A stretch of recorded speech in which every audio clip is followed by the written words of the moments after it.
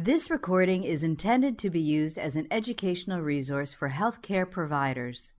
It is in no way a substitute for the independent decision-making and judgment of a qualified healthcare professional. It should not be used to make a diagnosis or to overrule the advice of a qualified healthcare provider, nor should it be used to provide advice for emergency medical treatment. I am Dr. Jeff Burns from Children's Hospital in Boston and Harvard Medical School, and I'm very pleased to be joined tonight with my colleague, Dr. Jessica Moreland. We're going to begin with a segment with two of the senior authors of the most recent publications on the epidemiology of MIS-C, Dr. Mike Levine and Dr. Adrienne Randolph. And then finally, we will also be hearing from experts on therapy. Colleagues from the American College of Rheumatology guidelines that have recently been published are here tonight to explain their thoughts on therapy for MIS-C. I'm going to turn now to our colleague, Dr. Mike Levine in London, who's staying up very late once again to join us. Mike, I'm going to turn this over to you. Thanks very much, Jeff. Hello, and thanks again for asking me to join this meeting. I'm going to try and describe what we have learned about MIS-C following the really amazing explosion of new literature in a very short period of time. Next slide, please. It seems remarkable that it's only 4 months since at the end of April, there was almost simultaneous alerts from the UK, Spain, France, and Italy of new or upsurging patient syndromes as each country experienced the COVID pandemic. And the alerts covered a range of syndromes from Kawasaki disease, myocarditis, and shock. It's also remarkable that the journals have been able to publish so rapidly such an extensive literature, initially case reports, then larger series. So we now have quite an extensive literature on the disease appearing in a very short period of time. Next slide, please. The first descriptions of the relationship between COVID-19 in timing and the upsurge of Kawasaki disease were from the Italian and French literature shown on this slide. And that documented clearly that there was genuinely an increase in the numbers of patients meeting the case definition of Kawasaki disease occurring some weeks after the COVID-19 epidemic arrived in each country. Next slide, please. From intensive care units, and this is an example from the UK intensive care network, there were reports of patients arriving in intensive care with shock, with syndromes that looked like toxic shock syndrome or Kawasaki disease shock syndrome or macrophage activation syndromes. And this slide shows in the blue line, sorry, go back to the one, the blue line shows the expected numbers of patients with myocarditis, toxic shock syndrome, or macrophage activation syndromes in each week, as against the green line, which was the actual numbers of cases occurring in UK intensive care units. Next, please. What these different reports raised was the question of whether we were seeing a whole range of different disorders, all occurring around the time COVID was arriving in each country. And in the editorial to the two major papers describing the experience in the United States, I used the analogy of the blind men feeling the elephant, different parts of the elephant and each of them declaring that the whole beast was represented by the part they were feeling. And so where were these reports of Kawasaki disease, toxic shock syndrome, encephalopathy, abdominal disease, all different diseases, or were they one problem? And next, please. So the question I'm going to try and address is, are the different reports describing a single entity or separate disease associations? What is the relationship of the new childhood disease to SARS-CoV-2 infection? What is the epidemiology of this new disorder? What can we expect in the coming mechanisms, and what is known about mechanisms? Next slide, please. So are we seeing a set of unrelated inflammatory diseases, or is there a single disease with varied manifestations? Next, please. We attempted to address this in the report from the UK, published in JAMA, by looking at the range of different manifestations that each patient suffered. And what we looked at is which patients met Kawasaki disease criteria, had fever and inflammation, had shock, or had gastrointestinal symptoms. And what we appeared to be seeing was three different phenotypes. First of all, shown in green, there were patients that were not critically ill. They did not have the diagnostic features of Kawasaki disease, but they had intense inflammation and persistent fever, often with abdominal pain. And then there were a group of patients presenting with shock, multi-organ failure, and with a very high proportion of them having myocardial involvement.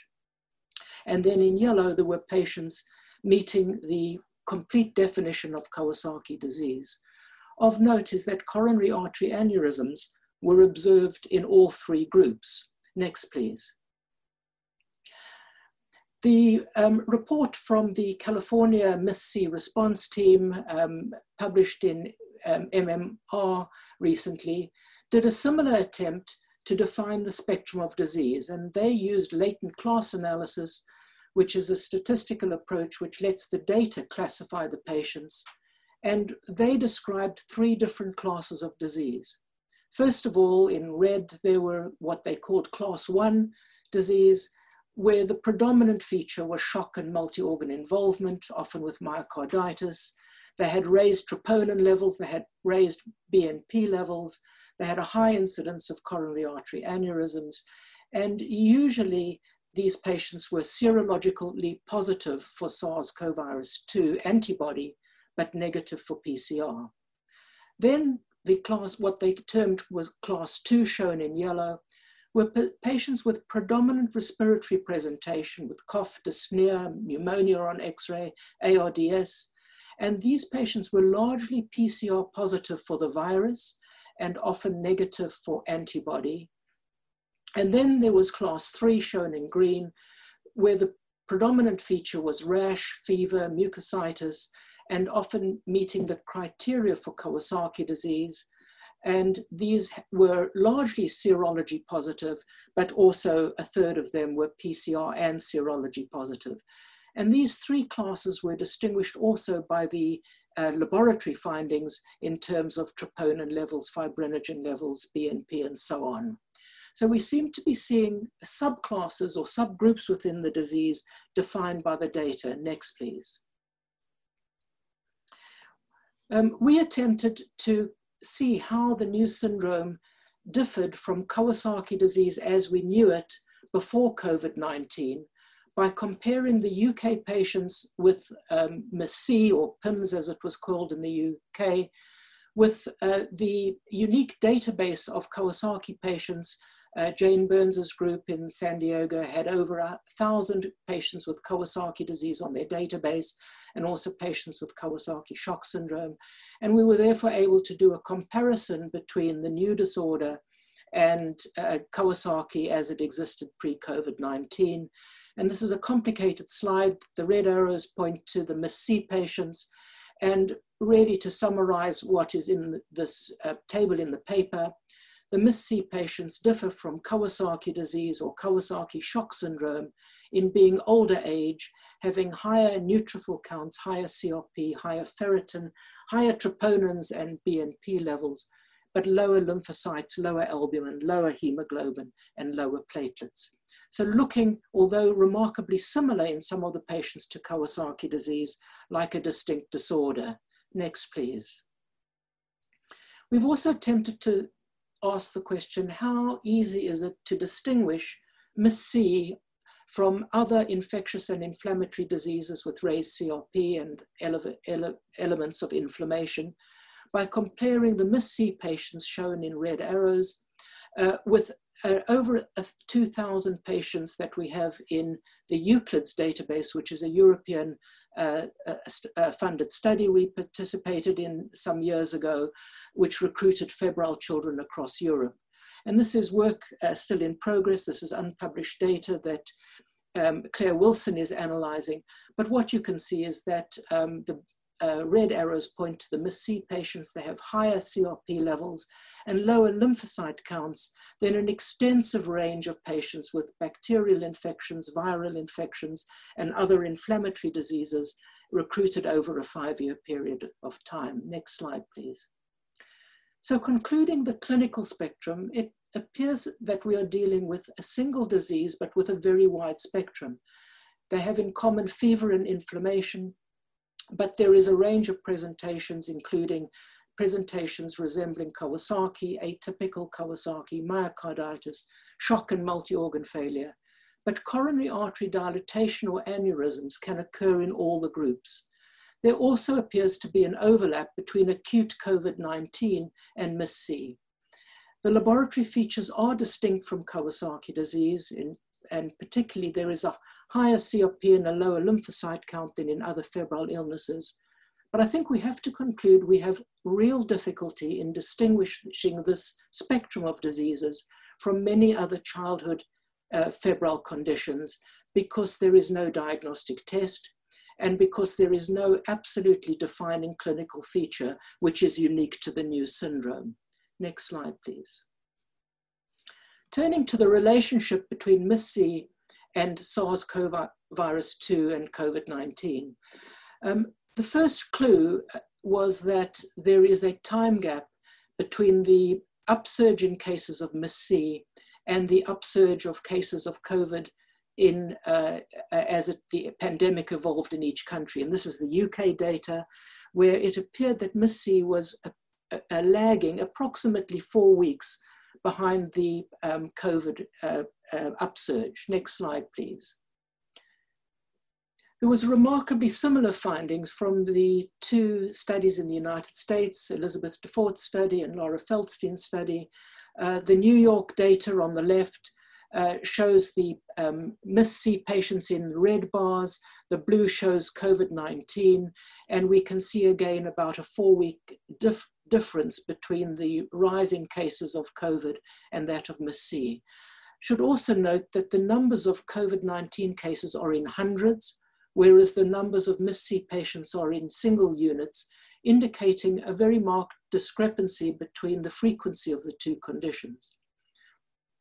And similar, the findings across the United States in the Feldstein study. Also in the map below, showing that the MIS-C is occurring at the same sites that we're seeing high numbers of cases of COVID-19. So the disease seems to be occurring a month after COVID appearing. Next slide, please. And a very similar finding in the French epidemiological data, again showing a 4 to 5 week delay in MIS-C appearing after COVID, but also showing on this slide that as the disease came under, as COVID came under control in France, the incidence of MIS-C declined markedly, and that's continued, and also showing that the MIS-C occurs in the same hotspots where COVID-19 is occurring. Next slide, please.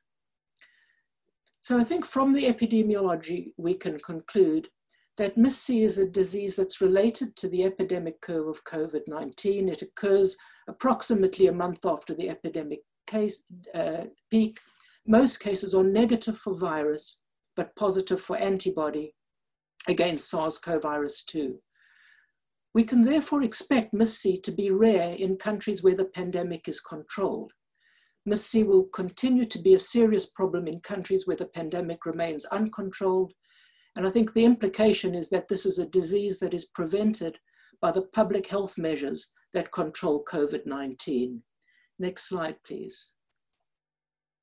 Coming to mechanisms, and here we really have to say that we don't know what the mechanism in this disease is, but the really strong clue is the timing, that this is a disease that's not occurring as the virus is present at high frequency in the body. It's occurring at a number of weeks after the infection. Most patients have already cleared the virus when they come in and are antibody positive.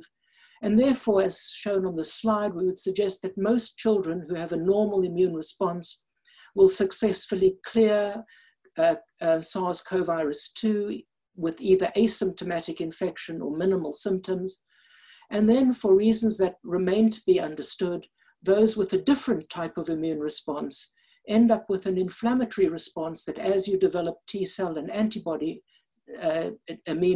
immunity, somehow induces an inflammatory process.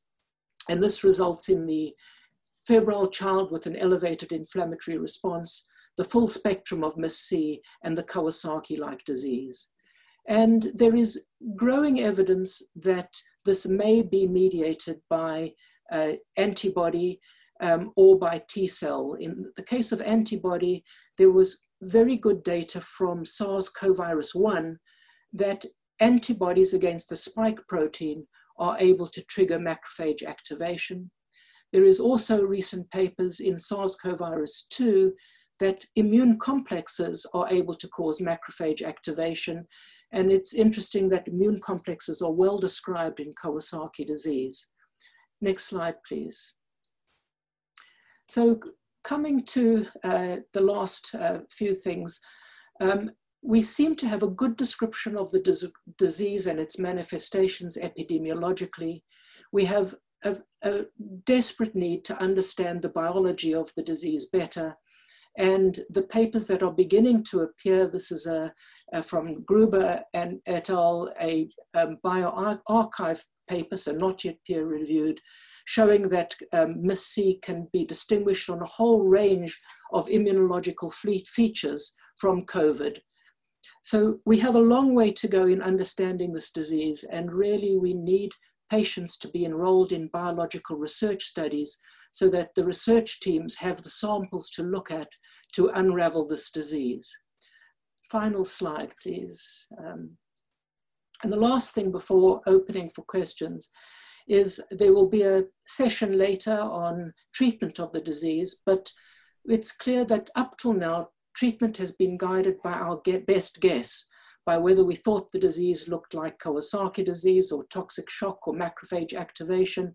And we've chosen immunological treatments that have worked in other conditions, but we desperately need randomized trials, and these are going to take a long time to become available.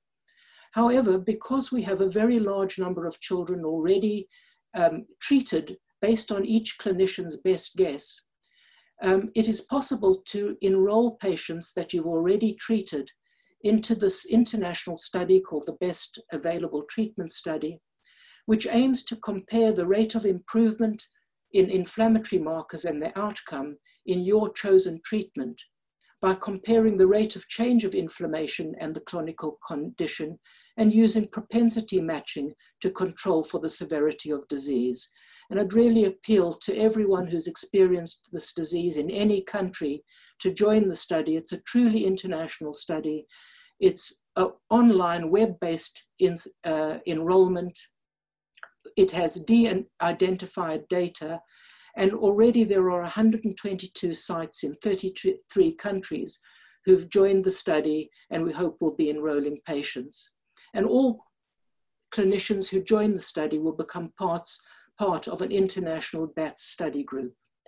So last slide, I just want to end by saying that the data from the UK that we presented has been a huge collaboration of clinicians in multiple hospitals and different research teams, and to acknowledge our research team at Imperial College, Jane Burns's team in San Diego, and all our colleagues who've made data available to us. So thanks very much, and happy to take questions. Mike Levine, thank you for that wonderful overview. For this next section, we're going to focus on what is known about the treatments for MIS-C. And today we're very fortunate to be joined by a panel of real experts in the area. All of the panelists tonight are part of the American College of Rheumatology task force that has laid out some guidelines for thoughts on treatment of MIS-C. Thank you very much. We are going to talk about treatment in MIS-C. And what we want to do today first is to just review a little bit about the methodology that we used on the task force for the American College of Rheumatology. So I'm going to speak to that briefly. So the ACR, the American College of Rheumatology, convened this task force. The idea was to to provide expedited clinical guidance on MIS-C to clinicians who are seeing pediatric patients with this condition. This task force was convened in May, and the recommendations were made in June. So certainly there's been additional publications since that time. The target audience were American College of Rheumatology members in North America, pediatricians and other clinicians, but certainly there is a need to provide guidance to people in less resource intense settings. The primary products were clinical guidance recommendations for MIS-C. And it's important to note that these are not traditional guidelines that the American College of Rheumatology uses. That is a very vigorous process that involves a lot of evidence review. And obviously with MIS-C, there was less evidence available, and we wanted these guidelines to be made available very quickly. And so these are not traditional guidelines, they're termed guidance. Next slide. So this guidance is based on the scant evidence that has been available for MIS-C. It's certainly not meant to replace best clinical judgment and decision-making with the patients. And this was a living document that is expected to change over time. And a manuscript reporting on these guidance is published in American Arthritis and Rheumatology and is available for review. So the members of the task force were selected based on their expertise in Kawasaki disease and macrophage activation syndrome and cytokine storm-related syndromes. The panel included 9 rheumatologists, 2 infectious disease physicians, 2 cardiologists, an ICU, critical care specialist, and 2 adult rheumatologists. Also of note that over time we've really recognized, as Adrian mentioned, the involvement of the nervous system, GI involvement, hematology involvement, and also the importance of expertise from emergency department physicians, and that this type of expertise will hopefully be incorporated in future iterations of the guidance. And so the methodology that was used was a modified Delphi technique. The task force was broken into 4 work groups. We developed evidence reports and preliminary recommendation statements. The entire task force was asked to vote on each recommendation statement. This voting was done anonymously and asynchronously through email. And each statement was voted on using a 9-point scale of appropriateness. After the voting, there were 2 webinars used to discuss the outcomes. And finally, the guidance statements were created and drafted, and everyone on the task force had input on the final document. Statements that were approved had to have high appropriateness ratings and high levels or moderate levels of consensus. And so the result was 40 guidance statements that covered diagnostic evaluation of MIS-C, cardiac management of MIS-C, and treatment of MIS-C. And today, during our question and answer session, we're going to focus on treatment of MIS-C. Okay, thanks so much for giving us that overview. I mean, it really is such a totally different time for all of us to try to be figuring out treatment to a disease as it evolves before our eyes. And we're lucky to have so many experts in inflammation with us tonight. I'm going to send the first question to Dr. Mehta, and really thinking about when should immunomodulatory treatments be started in MIS-C? Should the diagnostic evaluation be fully completed before this is started? And is the timing different in patients who present with shock and really life-threatening manifestations? We have one patient on ECMO in our ICU right now in Texas.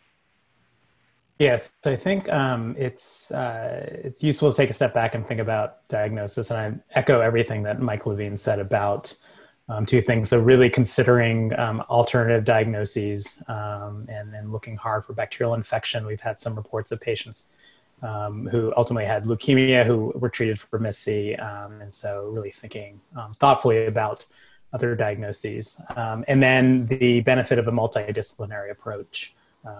So we've had good success at CHOP at having a daily call between rheumatology, the PICU, cardiology, infectious diseases on any patient who has suspected MIS-C. And that's been really nice with getting each service on board to kind of give their opinion. So in our document, we didn't tackle creating diagnostic criteria because that's a pretty time-intensive process, but we did come up with a diagnostic algorithm, and we required that patients have a link to SARS-CoV-2, either PCR or antibodies or a history of exposure, and then 2 clinical features. And so some of the Kawasaki features, but then the neurologic symptoms that you mentioned, Jess, and then some GI symptoms. And then if a patient had an epidemiological link and some of those features, then we consider them under investigation. If they were in shock, then we recommended doing the full diagnostic evaluation. And if they weren't in shock, then we thought about we sort of set it up as a tiered approach. And so sending some basic labs, CBC, Sed-rate, CRP, CMP, SARS-CoV-2 PCR, and serologies. And if a patient was inflamed and they were, either lymphopenic, had a low platelet count, or hyponatremic, or hypoalbuminemic, or a high white count, then you went to the second tier evaluation, which is BNP, troponin, ProCal, and things like that. And so if a patient was stable, really felt like they could undergo that full diagnostic workup, and if they had suggested features based on that lab workup, then we thought at that point treatment made sense, and starting with a single dose of IVIG. If they were in shock and we really hadn't been able to get to that full treatment, and maybe we hadn't ruled out bacterial causes and things like that, even then there's some probably it makes sense to potentially treat that patient with IVIG at that point if there are some suggestive features of MIS-C. And then in terms of the steroids, I think we'll there's some specific questions about that later on. But if a patient didn't necessarily respond to that first dose of IVIG, or they were in a little bit more critical condition, then and they were being covered with antibiotics, if bacterial infection hadn't been ruled out, then we thought that adding on steroids would make sense at that point as well. I wonder if I could follow up. We heard a wonderful kind of discussion from Mike Levine and Dr. Adrian Randolph about what is this entity. And a question for the panel here. I noticed in the your guidelines, you didn't comment on do all patients with MIS-C, do all patients need treatment? I wonder, Dr. Young, could you take a stab at answering that first, and perhaps Dr. Behrens? Sure, thanks a lot. I think there are more questions than answers, unfortunately, for this group of patients, and continue to have significant variation in care, really dependent on your threshold for worry for potential poor coronary outcome. So really, that is the basis of the concern, is that the potential for poor outcome exists in all groups. And Mike really showed it beautifully in his wonderful talk looking at the epidemiology of the disease. And it's really much of the work, both clinically and in research right now, is to try to identify these identifiers of those who are at high risk for poor coronary outcome, and to really also identify predictors of treatment response. So with only preliminary data right now, the issue has been really trying to learn and borrow lessons that we've learned in Kawasaki disease. And really, this is the basis of a lot of the worries of really balancing the risks and benefits of treatment with no treatment, and what your threshold of concern is. And because of the ongoing reports, both formal as well as informal, of poor coronary outcome in children that seem to have a milder version of the disease, it has really guided some of the rationale for treating these children. Interestingly, these children also, at least in our institution in Toronto, seem to look similar biochemically than the children in the other ends of the more severe spectrum, whether they're presenting with shock or really classic Kawasaki features. And ultimately, as they evolve in their disease course, they develop significant thrombocytosis, really echoing what we see in Kawasaki disease. So although the jury's out, we have had a low threshold for treatment at SickKids, and we do treat these children much like others with Kawasaki disease and give them IVIG and antiplatelet therapy with aspirin. Dr. Behrens, do all patients with MIS-C require treatment? I mean, so it's a loaded question in that, you know, in a sense of like having data to back up any statement. I don't know. So I think, as everyone has said, in our hand is forced because we've got sick kids in our units, and so we need to deal. So I think we're all making our best guess, as has been pointed out multiple times. I think our experience has been that if you identify and treat earlier, kids tend to turn around quicker and easier. kids that have either because they had delays in presentations or because it had been more difficult to sort of pull the trigger, sick kids just get sicker. And I think, the first line therapy, and I'm not going to stake a claim on what the right combination is, but some combination of IVIG and steroids, is probably, I think as Ray sort of mentioned, in the grand scheme of things, not particularly high risk. And the risks that those medicines come with can be mitigated with other interventions. There was somebody just put up a question about what do we do about kids that still might be bacterially infected. And I think, you can cover somebody with antibiotics and give them steroids at the same time. So I think that we have erred much similar to what Ray has described on the side of, if you think you have MIS-C, you're getting some kind of therapy. We have kind of a stepwise thing at CHOP where we do IVIG first and then steroids, and that may be more historical than anything. But I think that it strikes me, just based on our experience in Philadelphia, that the benefits of trying to stop the inflammatory cascade earlier likely outweighs some of the issues we may. Given what you said, Dr. Young, earlier, is you're thinking about the rationale behind the use of IVIG is really based on the resemblance to Kawasaki's and really protection for the coronaries, or are there other areas that are driving a rationale behind the use of IVIG? Again, I think many of the lessons are borrowed from Kawasaki disease, given the lack of data that we have to be able to guide kind of a de novo generation of data. I think time will tell, and as Lauren mentioned, first off, this is really, the guidance is going to be evolving as we have more data. But you're absolutely right; it's mainly borrowed from Kawasaki disease, borrowed from the knowledge that we know that hyperinflammation responds well in Kawasaki disease to IVIG. In fact, MAS originally, before biologics came along, responds well also to IVIG as well as steroids. So I think there's a lot of good reasons that it responds, whether it be the soluble mediators of inflammation that IVIG tackles, or the cell surface receptors that it binds and the signals that it sends in. All of those are important components, I think, in the equation. And time will tell, and research. The key is really to understand then how best to pick the children who are going to respond to IVIG versus the children who are going to respond to steroids versus those who require much more intensive upfront intensification of their therapy. What's the dose of IVIG? Lauren, could you and Kevin in his cardiology KD hat, could you take a stab at that? What's the dose? So as Ray said, most of this is based on what we know about Kawasaki disease. And typically the dose for Kawasaki disease is 2 grams per kilogram. So there's a couple of points to think about. So not all centers are going to have access to all the IVIG that they need. And so at our center, we work really closely with pharmacy to have an idea of how much IVIG is available and if we can give all the patients that we need 2 grams a kg. One option would be to certainly for the MIS-C patients who present with Kawasaki disease features to give them the 2 grams per kilogram.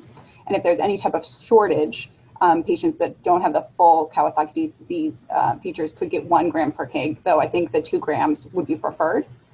The other thing to keep in mind is that many of these children are much larger than our regular Kawasaki disease patients who are younger.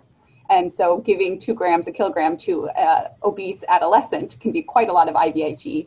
And so I think most centers are capping the dose at around maybe 70 to 90 grams. I'd be interested to see what other centers on the panel are maxing out for their IVIG.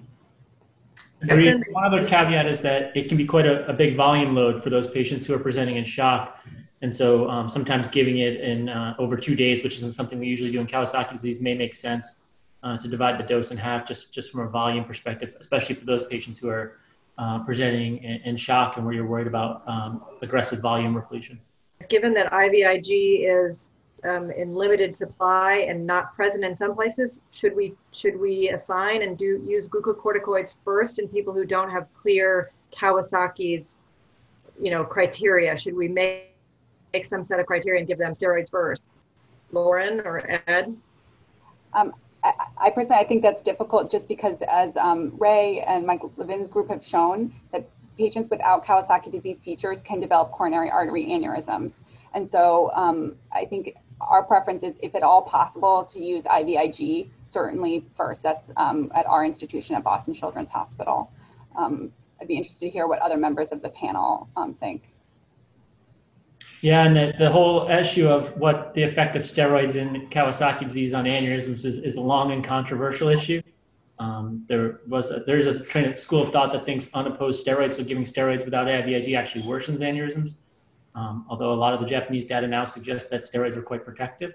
So I don't think we know, even in Kawasaki disease, much less in MISC, what the effect of steroids, particularly steroids without MISC, is on coronary artery outcomes. And what dose of glucocorticoids in MISC? We're starting at 2 per kilo in a patient. If they're stable. If they don't respond to that, we have had some patients who we've pulsed 30 per kilo up to a gram for 3 days. And agree that if you have life or organ-threatening disease, we have absolutely used the higher dose, as Jay was mentioning, for 30 per kilo up to a gram, has been for those children that have more severe disease. And I see in the chat, just to clarify, that's Solumedrol or prednisone. I want to get to the anticoagulation. We have a lot of other questions, but there have been a lot of questions in the chat as well. Maybe we could start with Kevin, Dr. Friedman, telling us, the thoughts on which patients should be receiving aspirin, which should be receiving unfractionated heparin or Lovenox, and which might need both. Yeah, it's a tough question. There's absolutely no data. We have some first principles, which we know that certainly adults with similar hyperinflammatory conditions associated with COVID are seeing a tremendous amount of thrombosis. A lot less in kids. I think Adrian's paper reported, that's the only paper I've seen report on thrombosis, and it was about 4% of patients. So we do know it's possible. We know their coagulation panels are markedly abnormal with really high fibrinogens and very high D-dimers, as well as very activated platelets. So a practical approach, which we've used, and I think is the best we can do, is to use antiplatelet dosing of aspirin, 3 to 5 milligrams per kilogram per day, in those patients who are not thrombocytopenic and have no other specific increased risk of bleeding. So aspirin in most, especially those with any coronary artery changes like you would do in Kawasaki disease or KD features. And then to titrate the degree of anticoagulation to the patient's individual risk factors. So in patients without bleeding risk factors, we've been pretty liberal in using at least prophylactic dose of Lovenox during the hospital stay, and have used therapeutic dose of Lovenox in those who have any sign of LV dysfunction, coronary artery changes, or we've set up arbitrary D-dimer criteria. Most people have used either D-dimer above 3 or 5 to suggest need for higher level of therapeutic anticoagulation. But admittedly, there's no evidence for those. And fortunately, at least my reading of the literature is thrombosis has been amazingly rare in children compared to adults with this disease, although we certainly think they're at risk given their coagulation profile. Kevin, can I just ask you to clarify? I heard you say aspirin should be used in most. Should aspirin be used in all patients with MIS-C? I think this is my personal opinion, there is no data for this, but I think antiplatelet dosing of aspirin of 3 to 5 milligrams per kilogram is completely fine as long as they're not significantly thrombocytopenic, say platelets below 60 or 80,000, or some other specific bleeding risk factor. We've used a tremendous amount of low-dose antiplatelet aspirin in cardiology and Kawasaki disease, and we know it's very, very safe. So I think it's a reasonable first step in almost all patients, except for those with specific risk factors against it. And I definitely would use it in all patients with Kawasaki disease features or any coronary artery changes, or for that matter, LV dysfunction. And Dr. Mehta,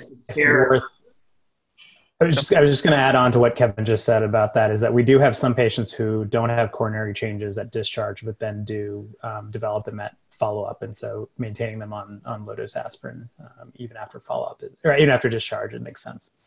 And Dr. Mehta, when do you use IVIG alone? When do you use glucocorticoids alone? Or do you always use them together?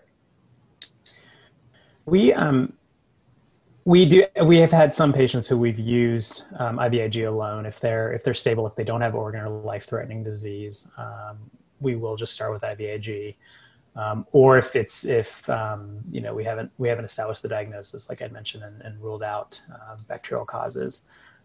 If there's anything, you know, if they're any sort of life or organ threatening disease, we'll jump to steroids at that point. Or if the degree of cardiac involvement is substantial, then we'll add on steroids to IVIG at the outset. And do you change your therapy if they have an enlarging coronary aneurysm already? Is there a change in therapy if they have an enlarging coronary aneurysm? Nobody knows the answer to that, but we personally have added additional therapy because that's what we would absolutely do for Kawasaki disease. We believe strongly additional immunosuppression helps coronary outcomes in Kawasaki disease. So that would either be something like infliximab, anakinra, or more simple steroids. But again, there's no evidence. There's no definitive evidence for that. We're running close on time, but Avina, I'm going to turn to you. One question for Dr. Mehta. Resource-limited environments. What is your recommendation?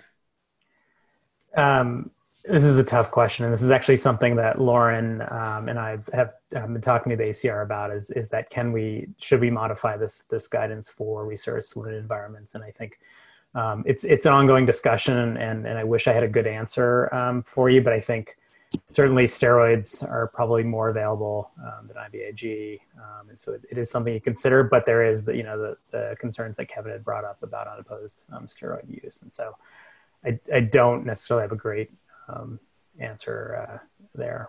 I don't know if anyone else does.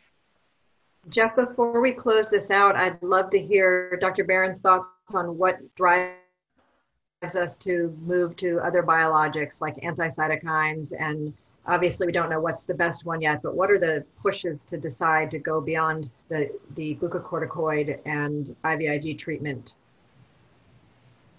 Most of the kids that we have treated at CHOP with steroids and IVIG, you see a response probably within 24 to 36, at most 48 hours, both in terms of cardiac and inflammatory measurements. So if we're not seeing that, then we automatically think it's time to move on. And we have tended to move on either by increasing the dose of steroids, so going from that 2 per kilo to the magic 30 per kilo pulse, and or adding anakinra. So it's at that point in time that we're using anakinra, which I don't know. Again, it's like this best guess philosophy, right? Because it somehow sort of looks maybe a little bit like MAS and maybe a little bit like other sort of systemic inflammatory diseases in which we'll use anakinra. And I can't say that, I can't tell you that that's even worked or that's rational, but that's just sort of what we're doing. That's how we're using it. It's probably as rational as picking IL-6 blockade or as picking infliximab. But so that's what we've settled on that CHOP. I mean, it's literally, there's no more evidence based on that. And Vinay, turn to you for some questions from the chat that we haven't addressed. Jeff, I think there were several questions about some practical things about sequencing. So wondering if maybe Jay or Lauren could comment on, is there any reason if you give IVIG first or anakinra or infliximab, is there any impact of a different sequence of giving them? Any rationale behind giving IVIG first? I think in Miss C, really the rationale of giving IVIG first is based on extrapolation from Kawasaki disease and protecting against the development of coronary artery aneurysms. We know that that is the best medication to do that. We also know in Miss C that patients, again, that don't meet full Kawasaki disease criteria can develop coronary artery aneurysms. So at our institution, we do give IVIG first. And as Ed mentioned, after IVIG, and often if the patients are in the ICU, steroids, the response is usually quite brisk. Within 24 hours, the patient's turning around. And if that's not the case, that's also when we add anti-cytokine therapies. Great. And then the second thing that has come up is kind of the biomarkers like procalcitonin or D-dimer. What is it that kind of directs you to go from a prophylactic dose of anticoagulation to a treatment dose? And then again, are there any biomarkers that help you decide when to change back from a treatment dose of anticoagulation to a prophylactic dose? I think Kevin might be good for that question. We don't know. I mean, we've usually done treatment full dose when patients are sick in ICUs with evolving LV dysfunction or risk for coronary changes, and then switch to prophylactic dose as during inpatient stays. Typically, a lot of people have used D-dimers criteria cutoff and used either 3 or 5 as a D-dimer to treat with therapeutic dose Lovenox, and then to switch to something like apixaban or even just prophylactic dose Lovenox after that. And then most patients have just gone home on either aspirin unless they have some specific higher risk category like large aneurysms or ongoing dysfunction. Aspirin for how long, Kevin? We've just extrapolated from the Kawasaki disease literature, and like Lauren and Jay mentioned, there have been rare cases of later coronary artery aneurysm. So typically we think in KD, if you're followed up somewhere around 3 or 4 weeks post-discharge and you have a normal echo at that point, you're kind of in the clear. And I think the same would apply for MISC. So typically we've kept aspirin on for those kids who have normal echoes at 3 to 4 weeks, stopped it then longer if there's coronary artery changes.